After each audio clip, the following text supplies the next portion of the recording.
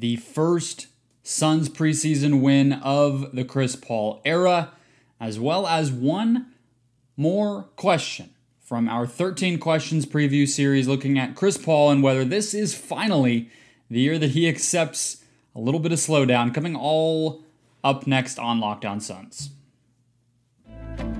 You are Locked On Suns, your daily Phoenix Suns podcast, part of the Locked On Podcast Network, your team every day.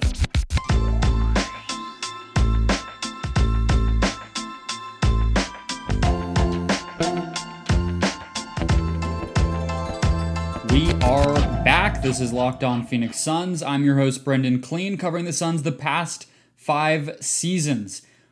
As a credentialed media member, thank you for making Locked On Suns your first listen every single morning. Happy to be here with you again. Follow the show at Locked On PHX Suns. Follow me on Twitter at BrendanClean14.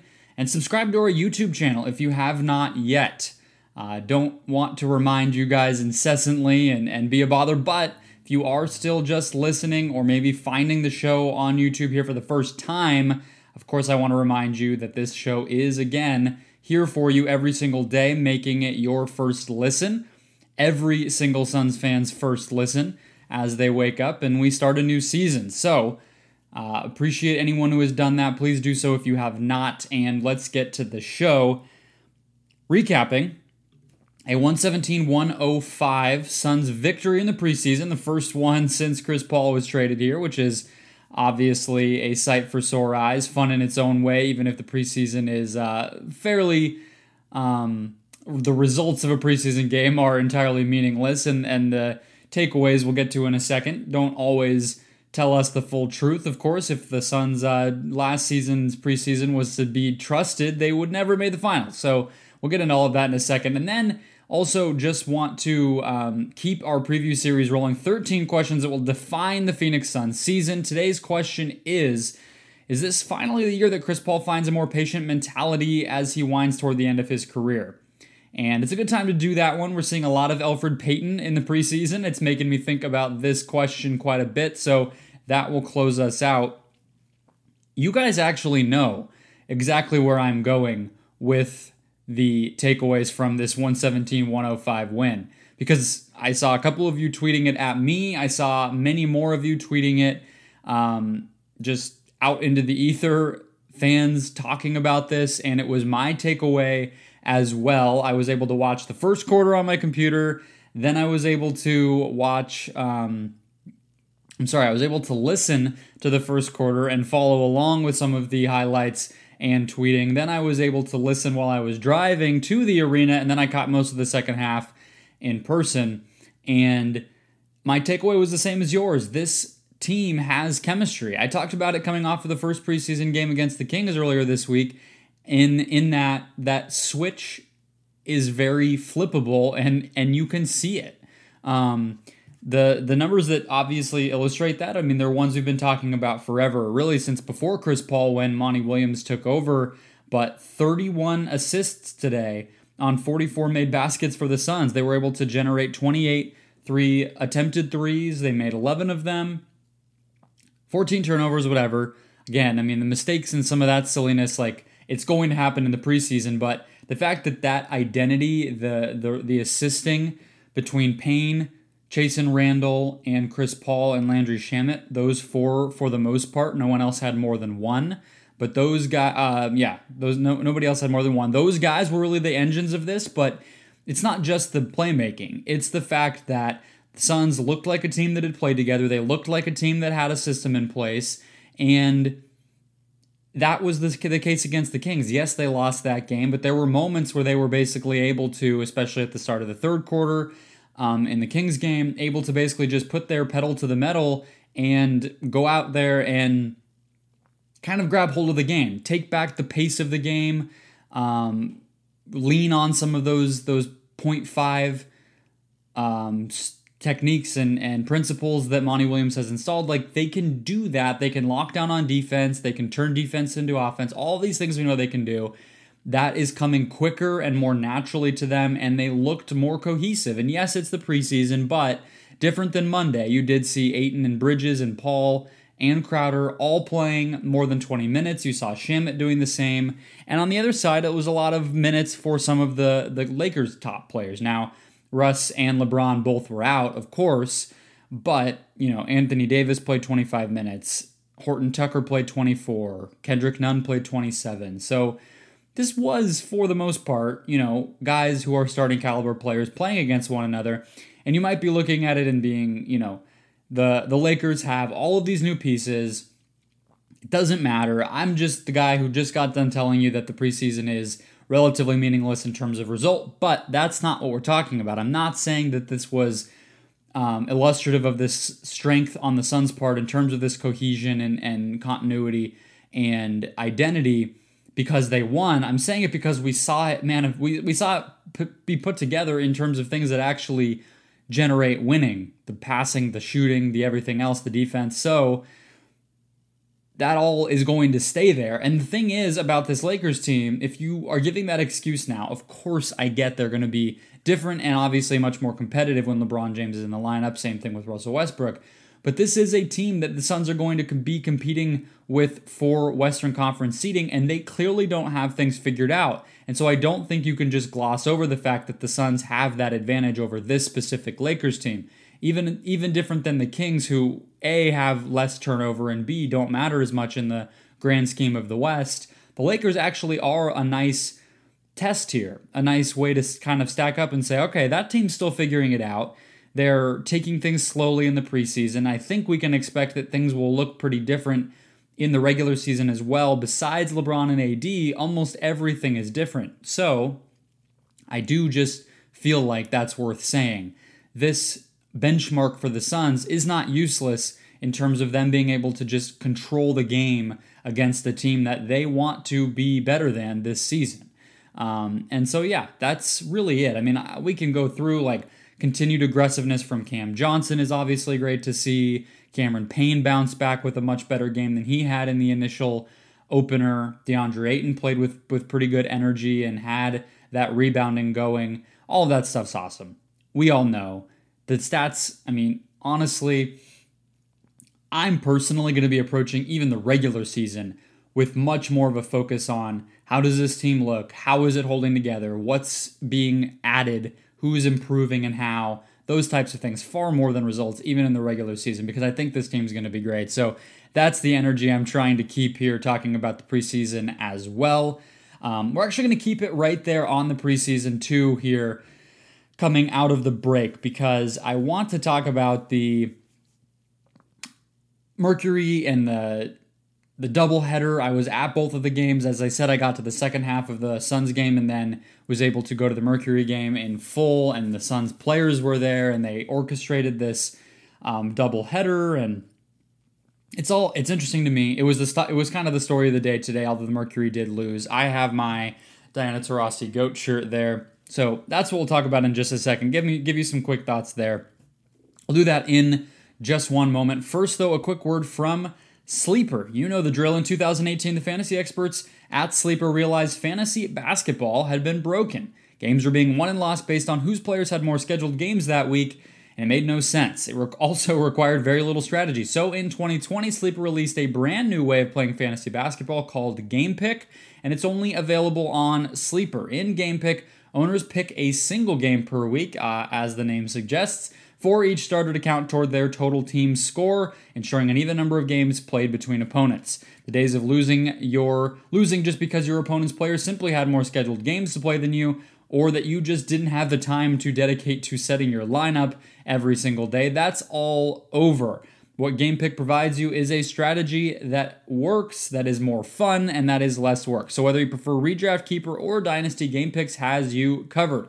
Sleeper cracked the fantasy basketball code, so if you play fantasy football and love it, you prefer building out that weekly strategy versus the daily busy work of normal fantasy basketball, you're going to love Game Picks. Download the Sleeper app, start a Game Picks league today with your friends, and enjoy.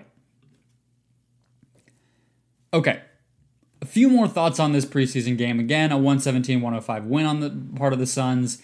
And that was obviously one part of the day, but the bigger story and something that I have a vested interest in just from the perspective of having covered the Mercury for even longer than I've covered the Suns from an in-person media credentialed perspective, is this doubleheader and is the relationship between the franchise. I think that's really where I want to hit here. And Kellen Olson wrote a nice piece about it on ArizonaSports.com. I suggest you guys go read that. I was talking to Kellen about that today. I was not able to go down into the press conference area and hear from the players and Monty and everybody after the game, so I didn't get that insight the way that he did.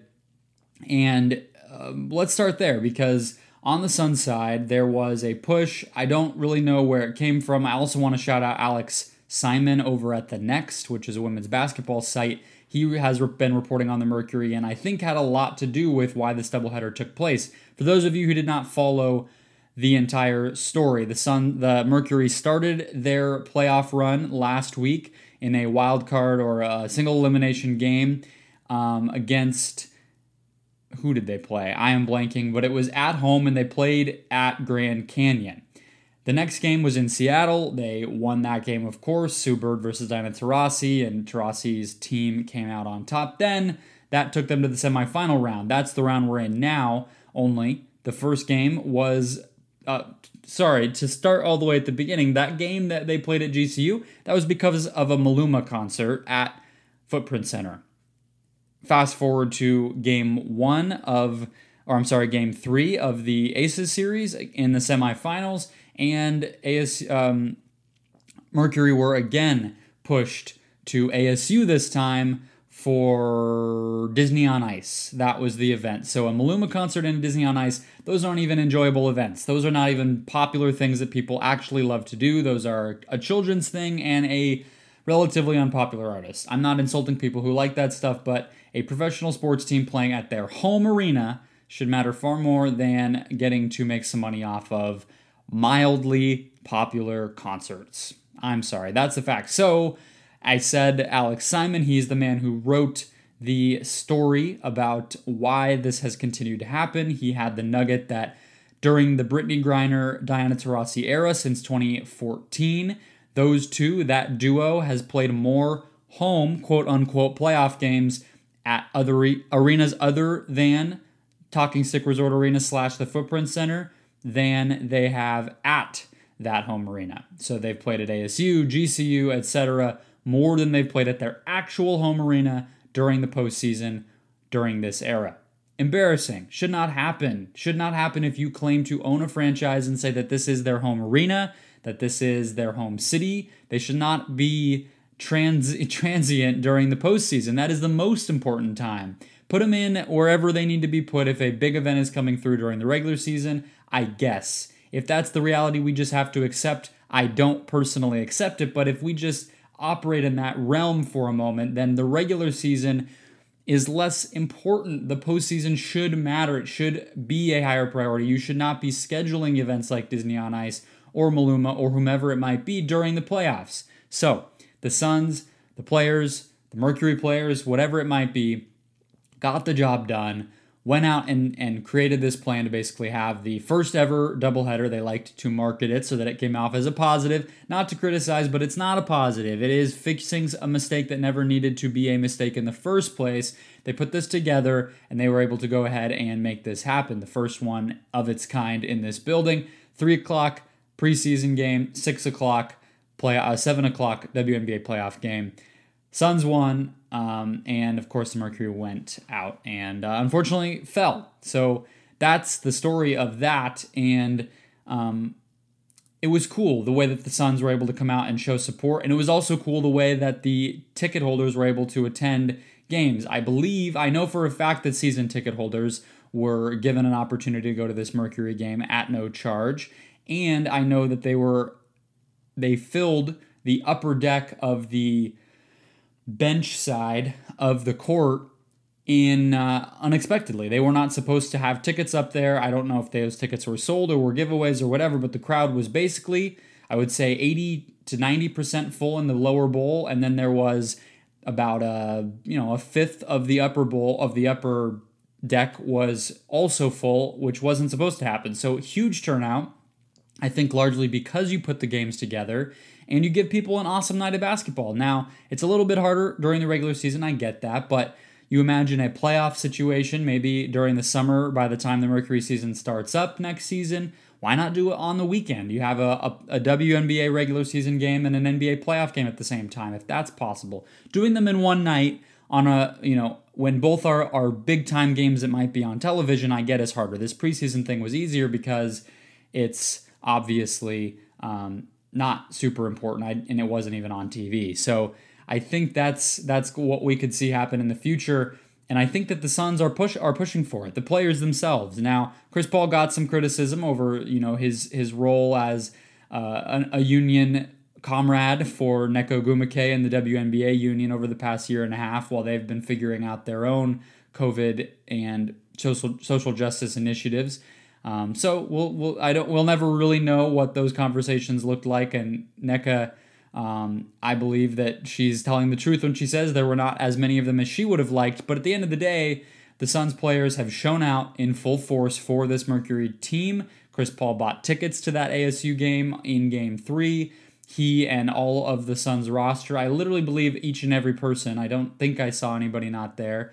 That's not true. I don't want to say that. There were a few, now that I'm realizing it, who were not around, but just about each player and some of their family members and friends and everything were in a whole section to themselves at the game today. They threw out the towels during the breaks, and they were very, very supportive and festive and everything that you would want to see, right? So that is cool. We've seen Diana Taurasi and Skylar Diggins-Smith at Suns games, at Suns playoff games. We know the commitment that Diana has had to this city. She's the most accomplished athlete in the history of Phoenix sports, and it's cool to see that be reciprocated, that it's both ends of this thing, that the players were cool to bump the game up, that they were in support of it. Monty Williams said the same thing, although he said he might not make it to the end of the game because he's an old man that had to go to sleep early. It's cool, and I hope it continues. I hope that this is treated like their home arena, because it is. If this is their home, if this franchise is just as much theirs as it is the Suns, if that's the spirit that we're operating under, the practice facility belongs to both teams, the arena belongs to both teams, and they should be playing their games there. It would be unthinkable for an NBA team to not play at their home arena, no matter what the alternative was. If you're telling me it's just about money, I personally believe that depending on who's playing in that venue, you might be able to make a significant amount of money on a huge concert, more than you might on a regular season or even a playoff game for the NBA. It sounds absurd, maybe. I don't think it's that crazy. I think it's at least close, so don't tell me it's just about money. It's about respect, and it should happen every single time. All right, that'll close out my rant. I'm putting on the GOAT shirt. I had to give you a piece of my mind there. We'll close out answering question number... Okay, so this is actually going to be question number 8.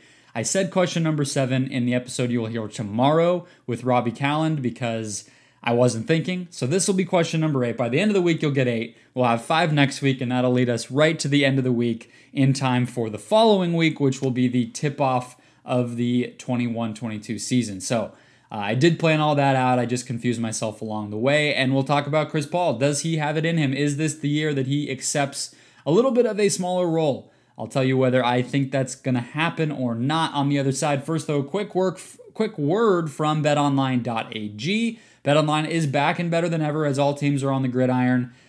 All eyes are on the gridiron with teams back for another football season. BetOnline, your number one spot for all pro and college football betting action all season long. With the new and updated site and interface, you get even more odds, props, and contests throughout the year, where BetOnline continues to be that number one source for everything football. Head to the website right now, use your mobile device, sign up today at betonline.ag, put that first deposit down, and when you do, use the promo code LOCKEDON to get a 50% welcome bonus. Again, that's promo code LOCKEDON when you make your first deposit to get a 50% welcome bonus straight to your account.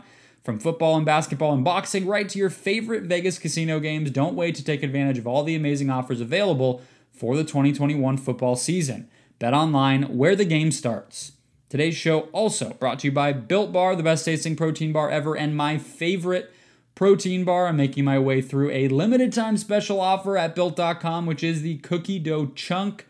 I have been I've been greedily just choking these things down, chomping them down every single day. My wife has not had one yet. They're delicious. They're one of the best that I've had.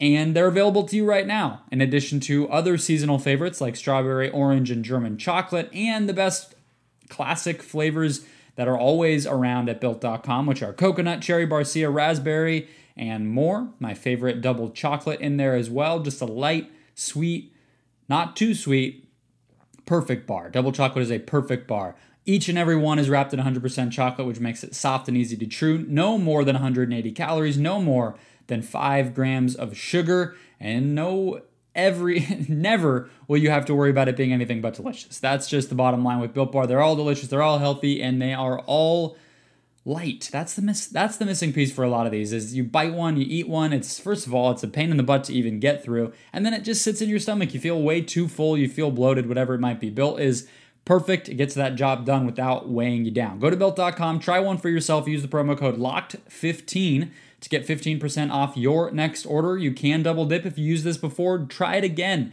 There is no limit. Use promo code LOCKED15 for 15% off when you check out at Built.com. Closing out the show with question number 8/7, whatever order you want to count it in, of our Suns preview series here. 13 questions that will define the Phoenix Suns season. The question is this the year Chris Paul finds a more patient mentality as he approaches the end of his career? So, the case for this is obvious. It's the Sam Amick story. I brought him on the podcast last season to talk about it, where he basically asked Chris, like, is that going to happen? Is that in the cards for you? And Chris's short answer was no. His long answer was that actually Sam Presti out in Oklahoma City had put together an entire presentation on this very topic, asking Chris, okay, look, we want you to maintain your value. We want to be able to trade you to wherever you might want to go in the future. We want to win with you this season while we have you. And the best way to do all of that is to just be a little bit more patient, not push yourself so hard, and to rest on occasion so that you stay healthy, especially for a guy with Chris Paul's health history, right? Injury history. So the long answer was that all happened, and Chris Paul still said no. So long and short answer, both the same. No, it's not going to happen. It didn't really happen much last year, but in a major way, right? It didn't become this storyline. I mean, in a lot of ways, Chris had the most appreciated season that he's had in many, many years last season. But you look below the surface, and the trend is obviously there. In 2011, which was his first year with the Clippers, he was at 36 minutes per game, which actually was down from where he was most of the time he was in New Orleans. But we'll just start from the Clippers era. He was at 36.4 minutes per game. He has not been that high since. He's not even really gotten close. And over the past 5 seasons now, he's been basically between 31 and 32. Last year was actually the lowest of his entire career by a very small margin, but nevertheless, that was true, 31.4.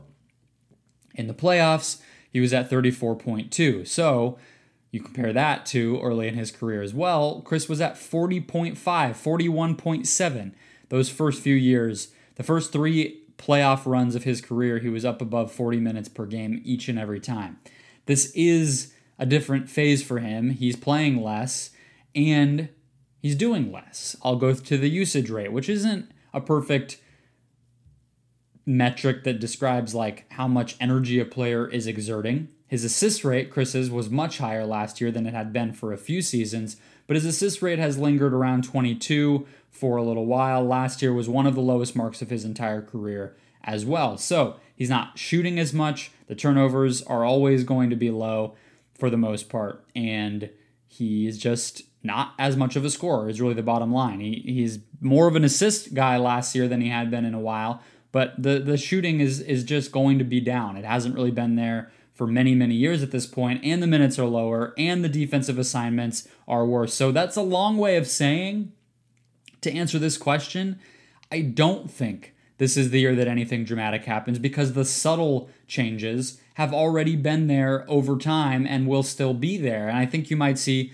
maybe it was 31.4 last year, maybe it'll be closer to straight 31, maybe it'll sneak below 31, but it won't be huge. And the other number, if we're just looking at the numbers here, that you want to look at is number of games played. In a 72 game or so season. I can't remember the final tally for all the different teams in the bubble year, but he played 70 games that season, including the bubble regular season, eight run regular season in the bubble. He also played 70 out of 72 last year. Now, of course, in Houston, his last 2 seasons, well, all 3 seasons before that, the last year in LA and the 2 in Houston, he was at 61, 58, 58, and that was why this narrative had formed that he was basically sort of done, that the injuries and health and age were all going to catch up to him and he wasn't really that same guy anymore. That has obviously changed. The plant-based diet is something he's talked a lot about. I think there's also something to, getting to be in situations where your role can be a little bit smaller, whether it was those 3-guard lineups with the Thunder or playing next to Booker and being backed up by Cameron Payne last year. All those things help. But the narrative has been flipped.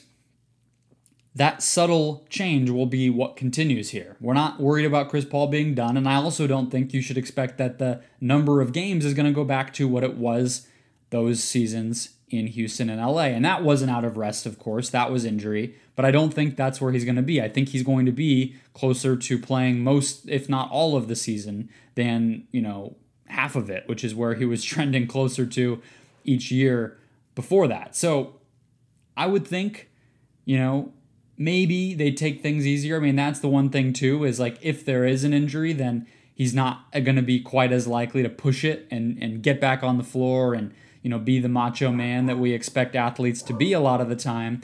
He's going to try to basically rest, I think. That those are the little ways where that will happen.